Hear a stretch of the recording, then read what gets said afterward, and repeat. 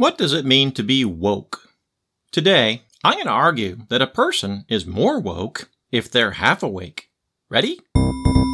You've discovered the Pamology Society podcast. Join us on our journey as we explore the maximization of awesomeness, one ray of light at a time. And now, the host of today's episode, the Pamology Society's founder, James Carvin.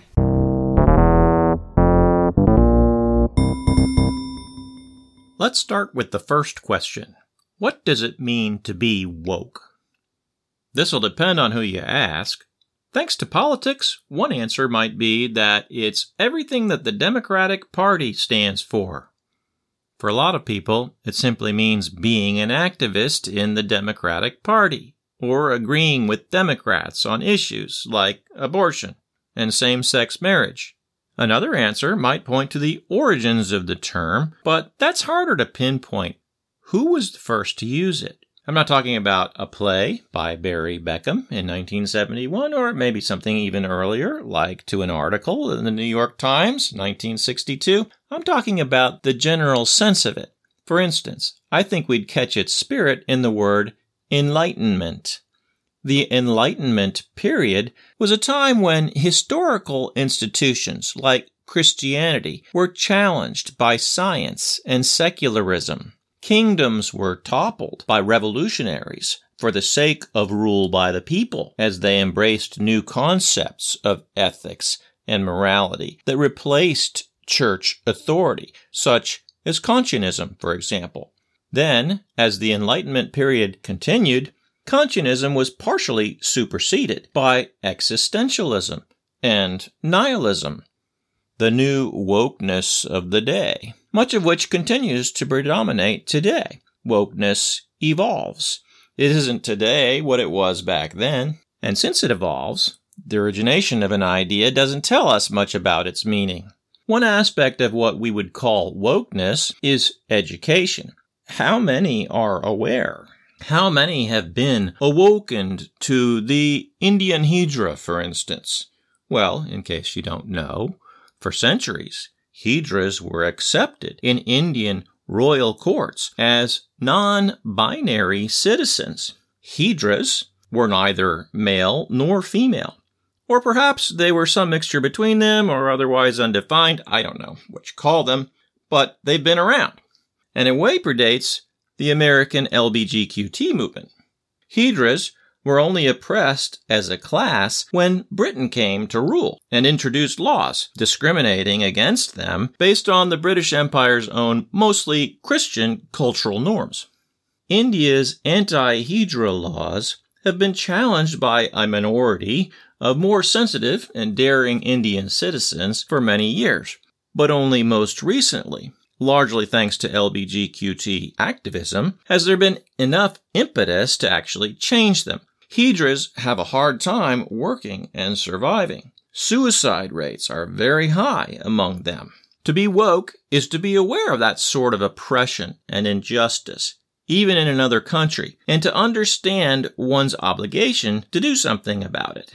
Such is education and educational institutions. They do a good job making us aware of these types of things. Wokeness is being alert. The most woke are the most aware of injustice. The educated, especially the liberally educated, are the elites of the awoken in a great and ever-evolving awakening. Make sense?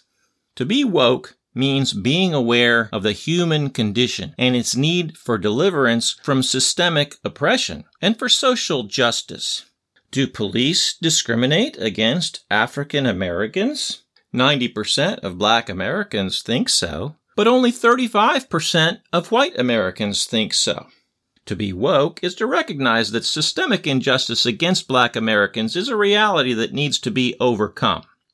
For those who believe that legal and other systemic biases against Black Americans is exaggerated or untrue, let's do a thought experiment. Imagine for a moment that such systemic oppression does exist, and that it's far worse than you thought it was. What would be the right way to measure it? At what point would justice be satisfied? What are the KPIs, the key performance indices? Would equality be enough? Or would recompense be involved? And if so, how much? And in what form? Should whites, who are comparatively privileged on average, pay for crimes against humanity in order to achieve justice here? Well, some people think so. Others think it's unfair to pay for crimes they didn't personally commit. Full wokeness tends to extremes. It can never be satisfied that justice has been served. Half wokeness is more alert, I think, than full wokeness, because it pays attention to complex sets of diverse viewpoints and feelings, seeking to include everyone in win-win policies. Another reason half awake is better than being woke is revolution.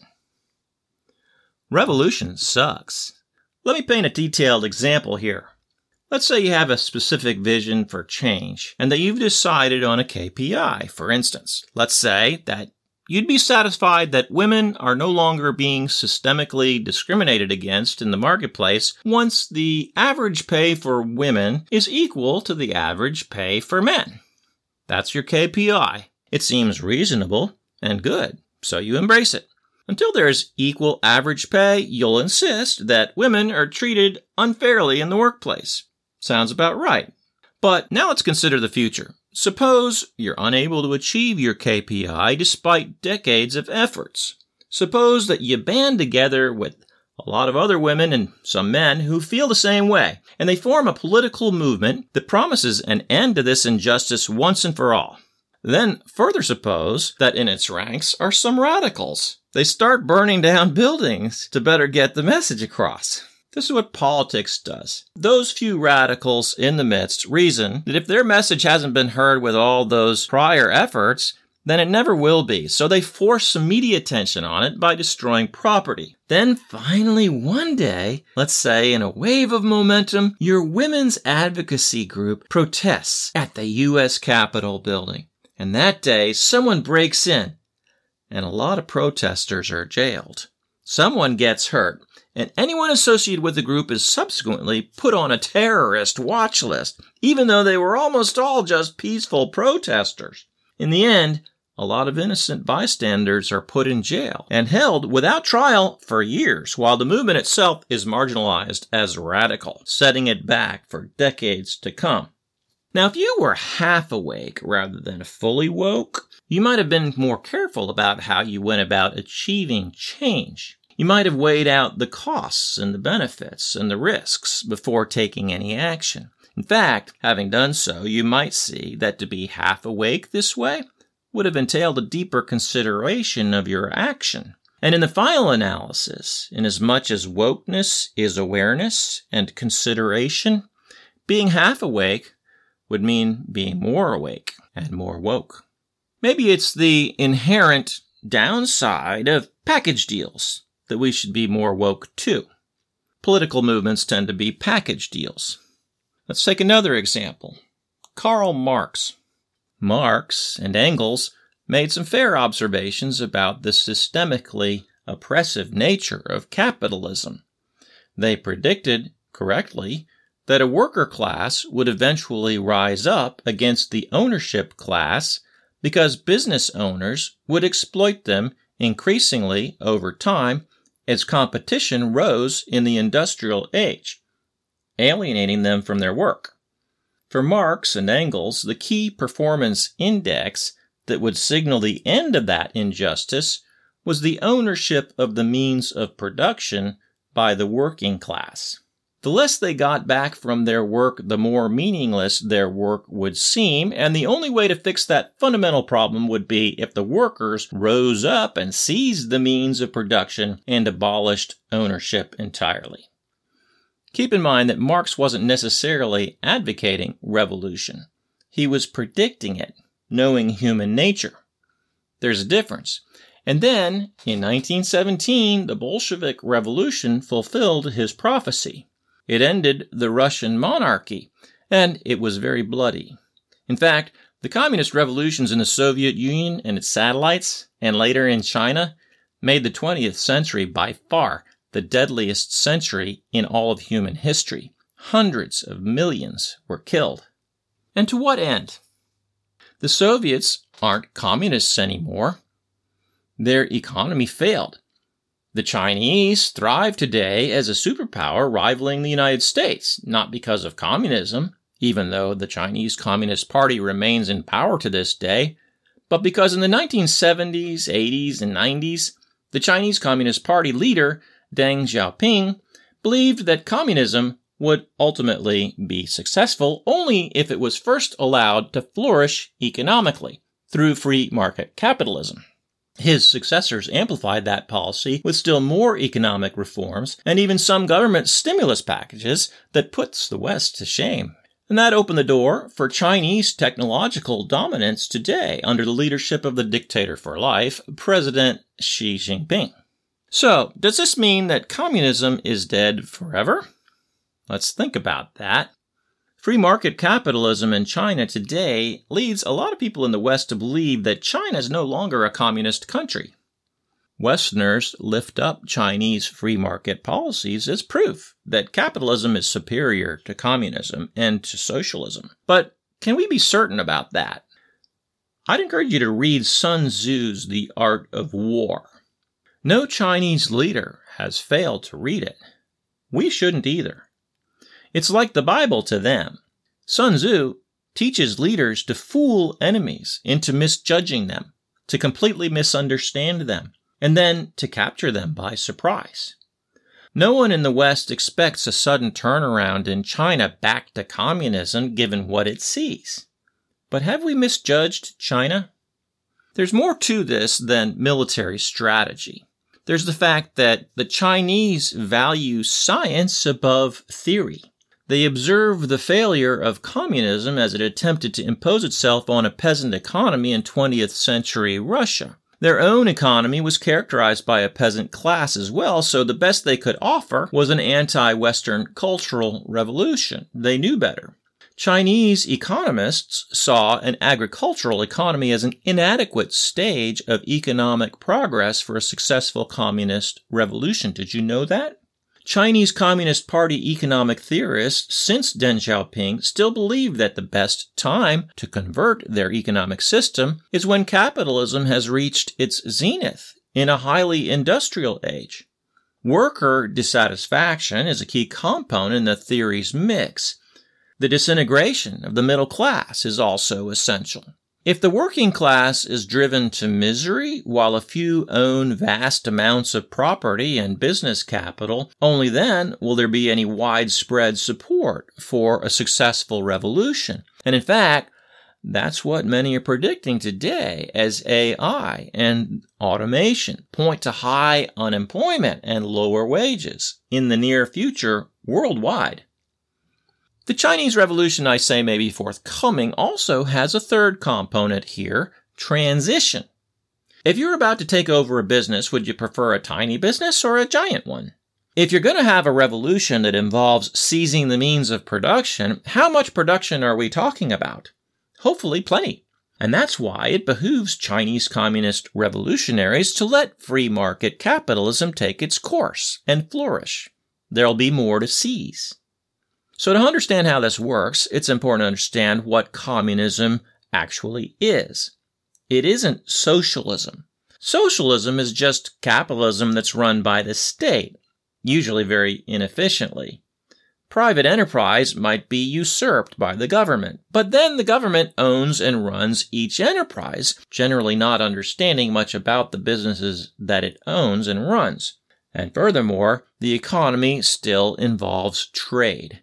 It involves currency and ownership. So when the state owns the means of production and puts everyone on welfare, it winds up rationing its net gains to its population. The gains tend to be smaller than they would be in a decentralized free market because government bureaucrats are horrible at running businesses. So, if we suppose that some socialist experiments have succeeded, and some have in certain ways, then we'll still have to anticipate and contend with all these inherent pitfalls. Communism is a lot different.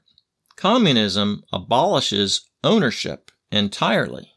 If there's no such thing as ownership, there can be no such thing as trade. There are pros and cons to tradeless economies. On the plus side, everything's free. On the minus side, everything is rationed. On the plus side, equality is achieved. On the minus side, all share equally in misery. And that's why a successful transition to communism requires the type of flourishing economy that China now enjoys. In the transition to communism, there will be both a high level of general dissatisfaction with inequality, enough to foment a successful revolution with, and a great deal of production to enjoy. Production yields abundance for everyone rather than misery for everyone, hypothetically speaking anyway. I suspect this line of thinking has motivated the past several CCP leaders to embrace free market capitalism, and there's your explanation. Not capitalism for the sake of capitalism, as if capitalism had won and communism had been forever defeated. I think these people are more than communists in name only. They're the real deal. Give me the benefit of the doubt on this. Suppose I'm right. What happens then? What would CCP wokeness mean? And I think it could mean a number of things. There's a number of ways this could play out. It might entail global domination, or maybe it doesn't. Let's talk about that. If it lacks enough resources to flourish on its own, then military aggression might be on its agenda. And if that's the case, then a revolution would mean World War III, and it would be a very ugly picture. Remember what I said, this is a political movement. There might be some who would prefer a global communist revolution in the party and others who don't. Xi could be one who doesn't, but his assassin might be one who does. Xi's not stupid, so he's going to protect himself against that. Let's assume Chinese leaders would prefer to avoid picking up the pieces from an exceedingly destructive war, and that they suppose their country is exceptionally large enough to have a closed economy, an autarky. Let's think positively and suppose that's the road that it's most likely to take. That leaves China on its own, with or without possession of Taiwan and Hong Kong and so on. Woke communism supposes that love for the state is a sufficient incentive to work to produce and distribute the goods and services that its current economy presently provides in exchange for money. Woke communism is naive for thinking this. A tradeless economy is an asenal economy. Love for the state is an insufficient motivator for maintaining and increasing economic output, with or without the help of automation.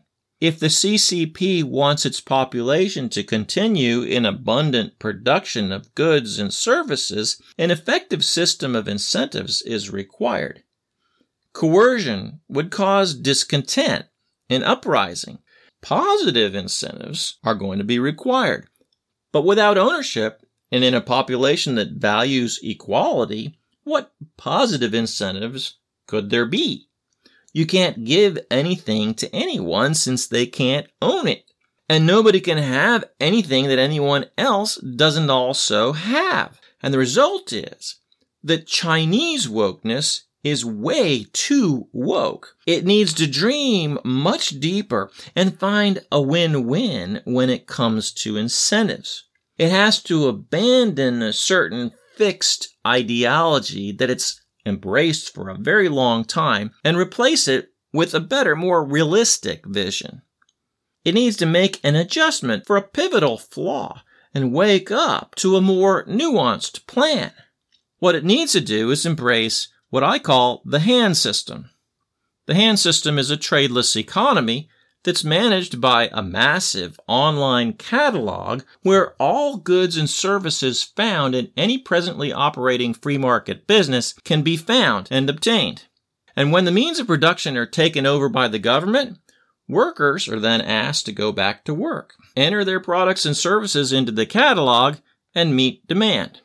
With the website built in advance of this bloodless revolution, the transition would run smoothly, so long as sufficient incentives are put in place. Fortunately, the Han system isn't just an asenal economy, it's an incentivized asenal economy. An incentivized asenal economy involves two features that woke communism might consider anathema, and that's the problem. You can't be too woke. The two features are privilege and inequality. Be half awake with me on this for a moment and bear with me. First off, I don't just mean any old privilege. I mean earned privilege. And I mean earned inequality. What is earned privilege, you may ask? What is earned inequality? What am I talking about? Well, let's first talk about ownership. When a nation has made trade illegal, ownership is reduced to either illegal trade in a black market or to personal possession of property. In any sort of economic system, the ability to have something in your possession without the fear of someone having the right to take it away from you without your consent is one of the intrinsic benefits of ownership.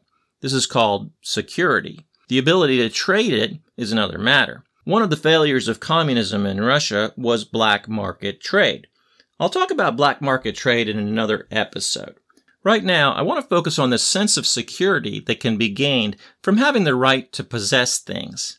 Ownership in an incentivized asenal economy stems from earned privilege. In an incentivized asenal economy, earned privilege involves what a person can own and possess if they choose to do so, but it's illegal to trade what a person owns. And the reason it's illegal is for the protection of another feature of privilege, earned inequality. Inequality is important. Social status and economic class, as well as privilege, are often viewed very negatively by the woke. They're considered part of the problem.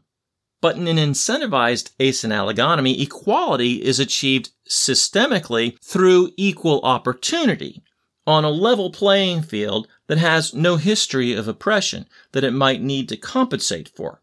And furthermore, not only do all begin with the same advantages, but opportunity continues to exist equally at all times. Everyone has the same opportunity to gain and maintain privilege as everyone else, be they male, female, otherwise identified, regardless of race, creed, age, sexual preference, and maybe even national origin. I'm picturing a very kind and forgiving Chinese leadership here. Now, incentivized inequality means that class privilege and its associated rights to ownership can be earned through work. When the worker goes back to their old job after the transition, there will be a privilege value associated with that work. Let's say privilege levels can vary on a scale from 1 to 100. Not all types of work are of the same value to other people. Those in the business of advertising and accounting and finance would all have to look for new jobs, since there wouldn't be any more advertisements or concern for profits or any such thing as expenses or balance sheets in a tradeless economy. Those in need of learning new skills would enter school and earn privilege for learning high-demand trades while in school. Demand would be determined by the number of requests on the online catalog known as the Human Availability and Needs Database System, HANS. To purchase an item from the catalog, a person would need sufficient privilege level for that item. So if the item is listed at a privilege level of 50, but you only had 49, you couldn't obtain that item. Couldn't afford it. You'd have to earn a higher privilege level first. Demand would determine privilege level in real time, would be balanced by the limits of resources. Limited resources would be protected by resource managers. Replenishable resources would be produced according to demand, and there would also be laws prohibiting the destruction of the environment to protect against pollution and climate change. But those laws would not be in conflict with shareholders of enterprises, because there wouldn't be any shareholders. Though some workers might repurpose themselves through education, finding their old jobs weren't in demand any longer. Demand alone wouldn't determine fair inequality, though. Those ordering through the catalog would also debate, and they'd vote to boost or lower privilege of various categories of work as they saw fit. The election system would also be tied in to one all-encompassing catalog. It's precisely that sort of inequality that would ensure that each person worked. And if each person worked, there'd always be an abundance of goods and services available. Whereas, if we relied on love for the state to sustain us, and each person possessed the same rations, scarcity would quickly result. Unfortunately, most people are unwilling to work simply because they love their country or they believe in doing their fair share. It's very naive and unwoke, actually, to believe that people will work at all, much less do a great job, simply because they love their country. A half-woke approach is alert to that fact, and the system would include job auditing to ensure quality, providing demerits for poor quality work that lowered privilege and merits for high quality work that raised privilege levels. There are many facts a half-woke approach is alert to. We are alert to the fact that revolution means killing, incarceration, and a lot of tragedy. We're alert to the fact that it may mean irresponsible risks, huge setbacks, and maybe even utter defeat. We're alert to the fact that a vision of the ends that we suppose might justify the means may actually be an illusion, a deceptive mirage that leads us only to loss and destruction. Now, many of you might suppose that you're also alert to some of the inherent weaknesses in the Han system, which I just proposed. You may disagree that the Chinese will never turn back to communism as well, and you might be right. As for the weaknesses in the Han system, I've addressed a lot of those elsewhere and offered proposals for various adjustments accordingly. You'll find that information on the jamescarvin.com website. Look up the frequently asked questions under Asenel Economy. That's where you'll find it. As for the Chinese, that was just an illustration. Revolution's not a pretty thing. Without a system of incentives, what we're left with is a system of coercion. We're left with gulags and work camps. It wouldn't really matter whether the Chinese took control by force. They could only exercise a woke form of communism through coercion. If they don't transition, they'll be left with an ever-widening gap between rich and poor, leaving the poor destitute. And if they do transition, then they're going to have a dystopia. They're in a lose-lose situation right now if they don't consider my more half-woke solution. But forget the Chinese. What I'm saying pertains to the West. We also are experiencing this same ever-widening gap between the rich and the poor. While the rich become richer wouldn't be a problem if it weren't for their unfair influence over our elected officials, which turn our government into an oligarchy, the poor becoming poorer involves direct daily suffering and stress. You don't have to have class envy to suffer from poverty. Personally, I see a very bleak economic future ahead, both in the West and in the Orient. We have unsustainable debt at this point. We have a lot of problems, many of them systemic, that our current system is failing to solve. Sooner or later, we're going to realize that the only solution will be to reset the entire economy globally. We can choose between revolution or a tweaking of our dream and our vision to something not so woke, which is actually quite a bit more alert. In closing, let me say some very astonishing things. Personally, I believe that the Han system is capable of ending poverty altogether, once and for all, if it's adopted on a global scale. If it was, it would provide universal health care that's free. Education would be free as well. There wouldn't be any such thing as debts to pay off. No one would ever lose their house. There would be no homelessness. The Han system would prioritize sustainability and end the climate change crisis without harming a single industry. It would also dramatically reduce crime. I'd love to spend time explaining why each one of these incredible statements is true. But despite all those benefits, I see the Han system as too visionary to be relevant. It can't be a solution for our age. We're just not ready for it. Pamelanomides, on the other hand, are actually very well suited to our current condition and mindset, and that's essential. So as we finish out Season 1 of this blogcast, we're going to direct our focus on Pamelanomides. then in Season 2, you can expect to hear a whole lot more about them. So in our next episode, we're going to return to the subject of Pamelaonomies, right? And in case you missed it, a Pamelaonomy is a high-impact concept stage enterprise, either for-profit and owned by service providers and users, or nonprofit and assisted by Pamology Society volunteers. The Pamology Society teaches Pamology and funds Pamelaonomies while helping with staff. That's our mission. Please help by supporting us on Patreon. Volunteer support is also welcome as well. Just send a message and we'll put you to work. Ciao. Thank you for listening to the Pamology Society podcast. Transcripts of our podcast may be found at our website at pamology.com. We love it when you share them. Want to dig deeper? Complete our Pamology 101 course. It's free to subscribers, and you just may earn a top hat. If it would be good, it's true. I've got good news for you.